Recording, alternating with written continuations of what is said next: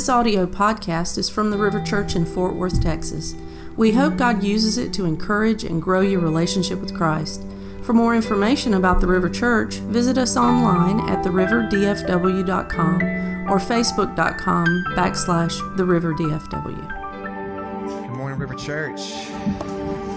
It is so good to be here with you today on, like Ryan was saying, on this Palm Sunday. What a special day it is. The last few weeks, we've been kind of walking through this series, and we started off in week 1, if you remember, talking about that Jesus is the point of life. And that there's so many things so often in our lives that we chase after and we strive after and we seek after, hoping to fill us up, hoping will satisfy us, will give us hope and life and fulfill us. And at the end of the day, a lot of those things we chase, they're not necessarily bad things, but they're not the thing that's going to fill you up. And at the end of the day, those things aren't going to be the things that satisfy. And if you put your hope in those things to be the end all, be all for your life, the meaning of your life, at the end of the day, you're going to end up empty. And that the only thing that can satisfy us as Christians, we believe this, and as Christians, I hope that we know this, is Jesus. And it's a deep, life-giving relationship with Jesus. And then last week, we talked about how Jesus is the gospel, that salvation isn't something that's earned by the law. It's not something that you earn by being good enough and doing enough and getting your way into the club. There's no way you can get into the club on your own, right? That at the end of the day, the only way that we're saved is by the wonderful God who earned it for us, something we couldn't do for ourselves on the cross, for the forgiveness of our sins, for salvation and hope for our life. And today, on this Palm Sunday, I'm excited to talk about God's grace for us. I have a good friend named Mitch. And if you've been at the river long, I've probably told a few Mitch stories. He's one of my favorite people in the world.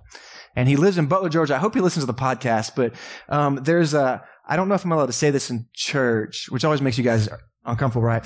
But there's this particular commercial that I won't go into deep on, but they talk about the most interesting man in the world. You guys know what I'm talking about? Okay. Can we take that out of the podcast in case I get in trouble? But if they do another thing where they're looking for the most interesting man in the world, Mitch would be on that. Like, he deserves it. He's like one of the most interesting people you will ever meet. And if you ever met him, you will never forget Mitch. Okay. I can't say old dude. He's this dude who got saved in his 40s and was like a rocker, drug addict, got saved and like just radically loves Jesus. I don't know why I'm going in all this stuff about Mitch, but he's this awesome guy. And Mitch tells this story, and every time I'm around him, every time I'm back in Georgia, I make him tell me this story. It's a story about his gyrocopter. Any of you guys know what a gyrocopter is? It's a small helicopter. And so Mitch has this gyrocopter, or he used to. He doesn't have it anymore. But he used to have this gyrocopter. And one day he was going to fly it. And so he gets it up, he sets it up, he starts running the engine. And he realized, as he's about to get into it, he realizes it's kind of windy and cold outside. And so he said he was going to go get a jacket. He's going to run back to the hangar, grab a jacket. So he grabbed a big rock, put it in front of the wheel of the gyrocopter, and headed back inside to go grab his jacket. He gets about halfway back to the hangar, and he looks back, and he realized that as that gyrocopter was going, dum, dum, dum, dum, dum, dum, dum, dum, dum, it hopped over the rock. And that gyrocopter began going down the runway. Dun, dun, dun, dun, dun, dun, dun. And so Mitch, he's a lot of things. He's not in shape. And so he sees that gyrocopter and he begins taking off towards that thing and he's running. And he said he'd get to that thing, right? He'd almost catch up to it. Dun, dun, dun, dun, dun. And it hit a bump and turn. Dun, dun, dun, dun, dun, dun, dun. And so he chased it. And it hit a bump right when he could reach it and it dun, dun, dun, turn. He said that happened about 3 or 4 times and they had this thought that this thing can kill me. Like it has blades spinning. I could die, right? And that's not how he wants to go out. And so he sat back and he waited and he watched for it as it went towards these trees and he got an angle on it. Cut it off at the angle, got a good angle on it, jumped in, cut off. He threw up and then just laid on the ground. And he said about that time, he hears this noise. Somebody walking up on the grass and says, "Hey man, you okay?" And he said, he didn't even open his eyes. He just said, "Yeah." And then he just heard as the guy was walking away. The funniest thing about that story to me is that Joker was probably in the hangar watching him chase this thing the entire time, right? Like, he's like, I'm going to see how this goes, right? But Mitch says the moral of that story is to make sure your rock's big enough.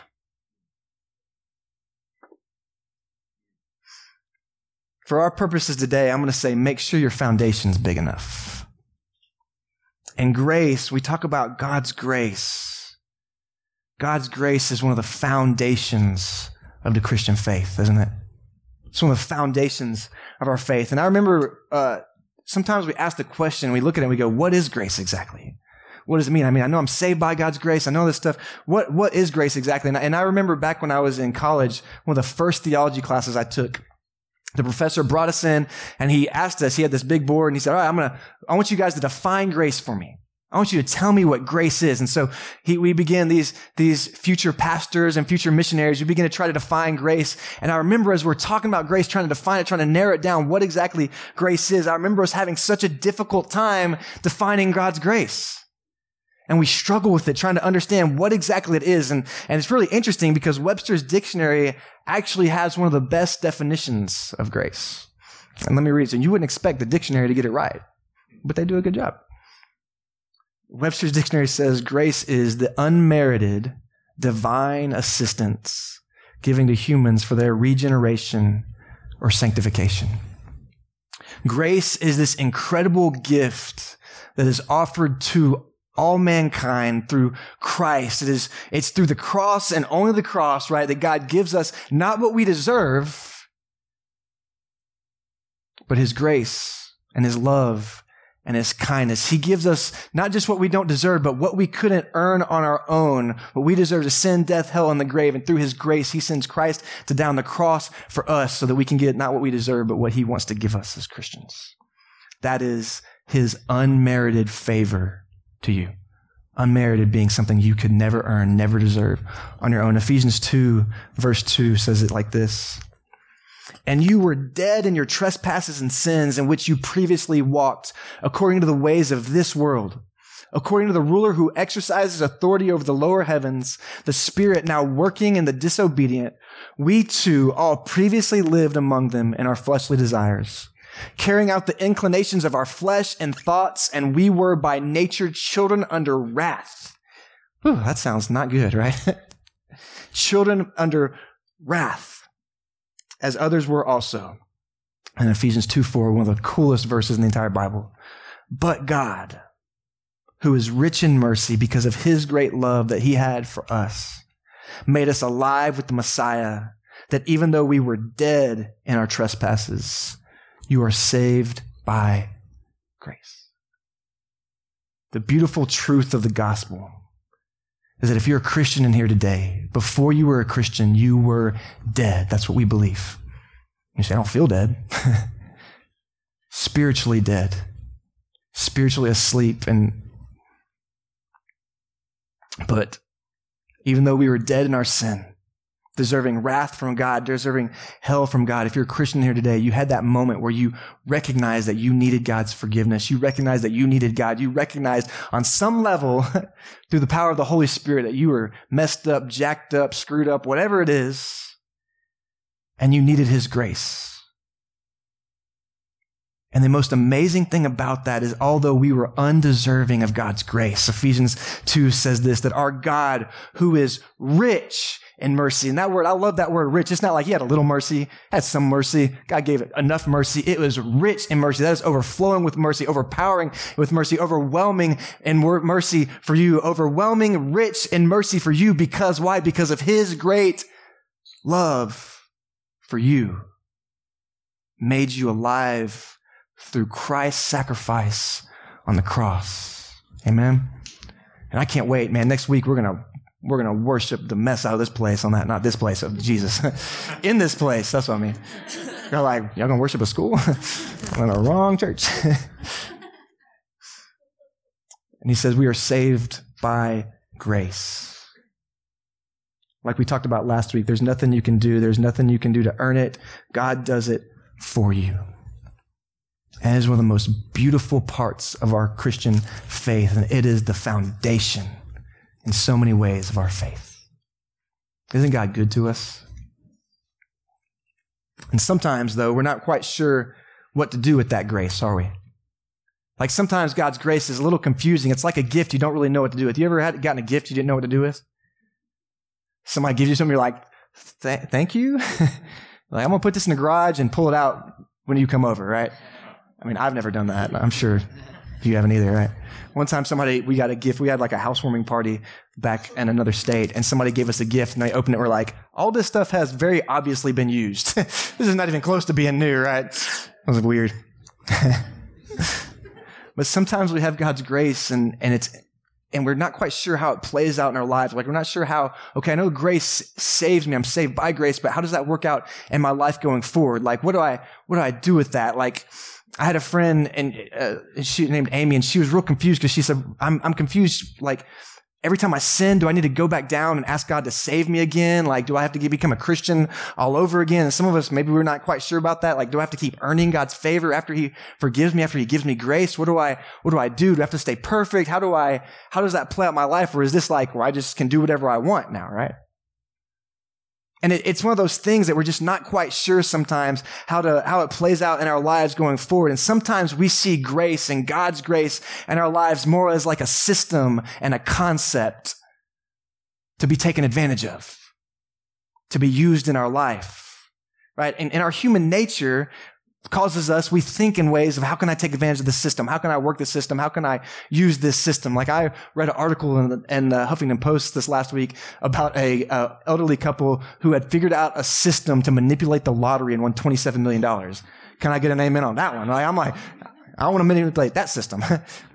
And I know some of us in here, you're like, well, that's not me. I don't manipulate systems. Like, so how many of you guys are sharing Netflix passwords?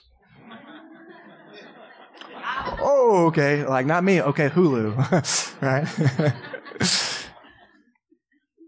And sometimes we have this thing with grace and we swing one way with it. Like, all this way, like, we're not sure how to do it, so we go one way with it, and it's grace gone crazy. And it's like this idea that, so now I can do what I want. And what happens is sometimes we think that we can just take advantage of it, and grace and forgiveness means I have this freedom to sin. Like, when I was a youth pastor, I saw that all the time with teenagers, right? Like, how's your walk with God? I'm doing great. Really? Because like I saw a picture of you on Facebook. You were wasted last night. Yeah, but God's grace. No. No, I think you're misunderstanding. I'm a really bad youth pastor, if that's what you think, right? I'm not preaching this thing right. And sometimes we almost flaunt our sin in the grace of God. And I don't know if some people just don't realize that God's grace doesn't just save us, but it calls us to be transformed. We don't just realize that that's something that God does in our life. Like, he doesn't just leave you the way you are. His grace is actually transformation in your life. I don't know if some people don't get that. That's why you got the people on Facebook that's like, curse, curse, curse, curse, curse, Bible verse. What?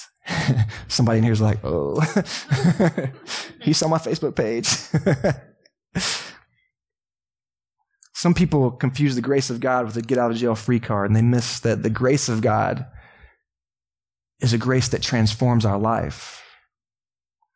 And it's really sad as a pastor, because when I start preaching about God's grace, I want to talk about like God's amazing, powerful, wonderful grace for you, how he heals and he transforms and he has grace to save you from whatever. And even as I'm preaching that in the back of my head, I'm like, don't promote it too much, because somebody might get grace crazy and think they can go sin. Right? Doesn't that stink? Jesus agrees. And what happens when we do that is we see grace as a system to work instead of what it truly is. And so often there's people, they swing on that side, but then there's people who go the completely other way with grace, and they feel like, all right, God's given me this grace and I have to stay perfect and I have to continue to earn it. And even though they might not think that that's what they're trying to do, is continually earn his grace, that's what they do for themselves. And they set up this reward system where they think they got to earn God's grace to stay on his good side. And that plays out as legalism. And so reading your Bible, going to church, paying your tithe, those things don't become something that we do as a Christian as we follow God, as God transforms us and grows us. It becomes a list that we got to check off to stay in his grace. And that's not grace either, is it? Because sometimes instead of loving Jesus, what happens is we try to set up this list to just make him happy. To earn grace, which by definition cannot be earned. I don't want your idea of grace. I definitely don't want it to be a get out of jail free card, but I also don't want it to be about following rules so you're good enough. Because the rules that you set for yourself to earn God's grace, they'll never be enough. They're arbitrary. They're powerless, right? Like, rules don't help us accomplish anything. They tell you what to do, but they don't help you accomplish it. And when you set up the list and you got to follow it perfectly, then things become about getting the rules right, not about following Jesus. And what happens is the list and the rules make you feel more like a failure if you don't get it right, and make you feel hopeless if you don't get it right, and make you feel not good enough, which makes you, in the end of the day, not want to follow Jesus. And you're like, oh, I don't know if that's true. Okay, how many of us have been like, I'm going to read my Bible? And then you go, all right, I'm going to read it. I read it day 1, read it day 2. Oh, didn't read it day 3, didn't read it day 4. Well, now I can't do it anymore because I'm just going to stop. Right? Like, I'm not even going to try. Well, you're missing the point of reading your Bible, man. It's not a checklist, right? Like, it's not something external that just makes you look good on the outside. Like, this Bible right here is the scriptures of our God that are Holy Spirit inspired, that are life transforming for you. But it will never be that if it's just something to check off your list so you stay on God's good side. You see what I'm saying? You see the difference? And at the end of the day, if grace to you is just something that you got to keep earning so you can be good enough, you're not pointing to Jesus as grace. You're making it all about you. If you get it right, if you do good enough, if you can play the game your way, then at the end of the day, you feel real good about yourself. But those things quit pointing you to Jesus. You feel like, oh, I pulled myself up by my bootstraps. Jesus must be real proud of me. He is, but it ain't because of that. God's grace humbles us. God's grace points to Jesus. The rules that we set for ourselves to make ourselves look perfect so we think we can be good enough for God, all they do is they don't actually lead you to Jesus. They make you just feel like a success or a failure based on how you perform. And so on one side, we've got get out of free jail card, get out of jail free card. And on the other side, we got to be good enough, got to earn it, got to stay on God's good side. And the truth is, I think both of those sides are missing what grace is. In this book that we've been kind of walking through, the author says this really cool thing. He has this really cool perspective on how he challenges us to see grace.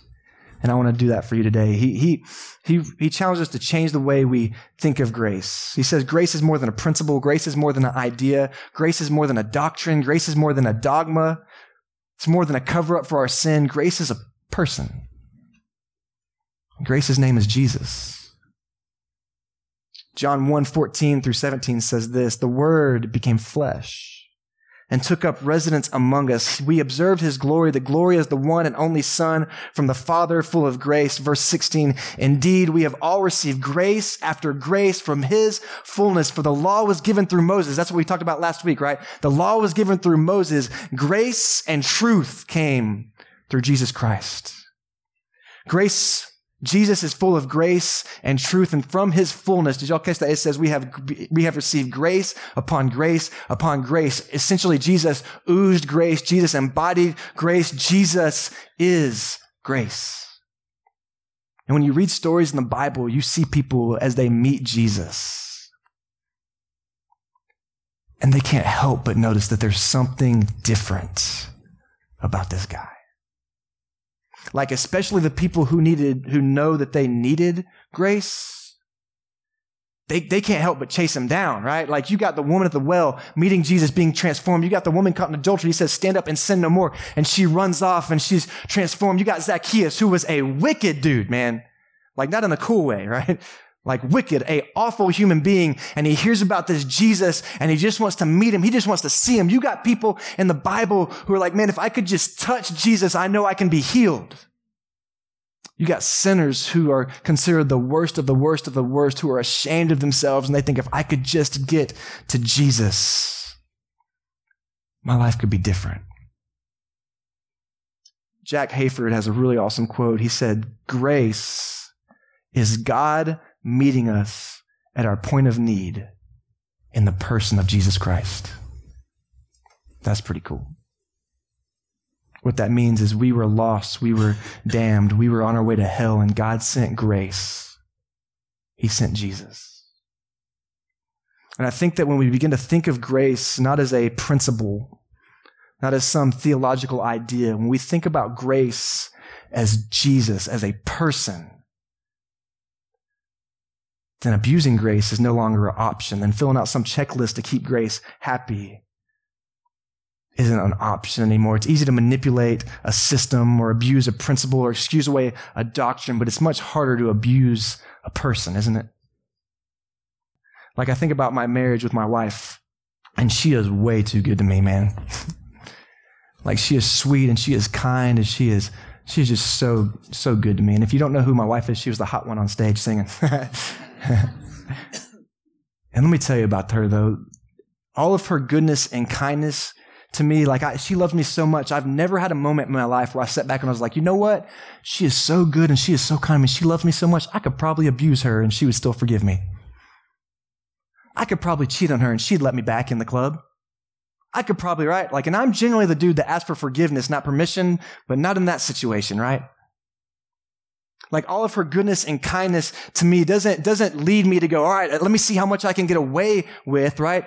It actually leads me to be more faithful to her and love her more and want to do good for her. Why? Because I'm not being faithful and good and kind to an idea, to some dogma, an impersonal thing called marriage. I'm being faithful and kind and loving to a person.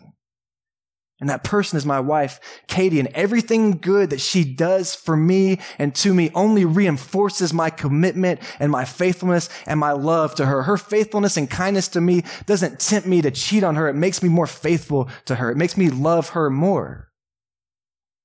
And that as Christians, that's what God's grace should do for us.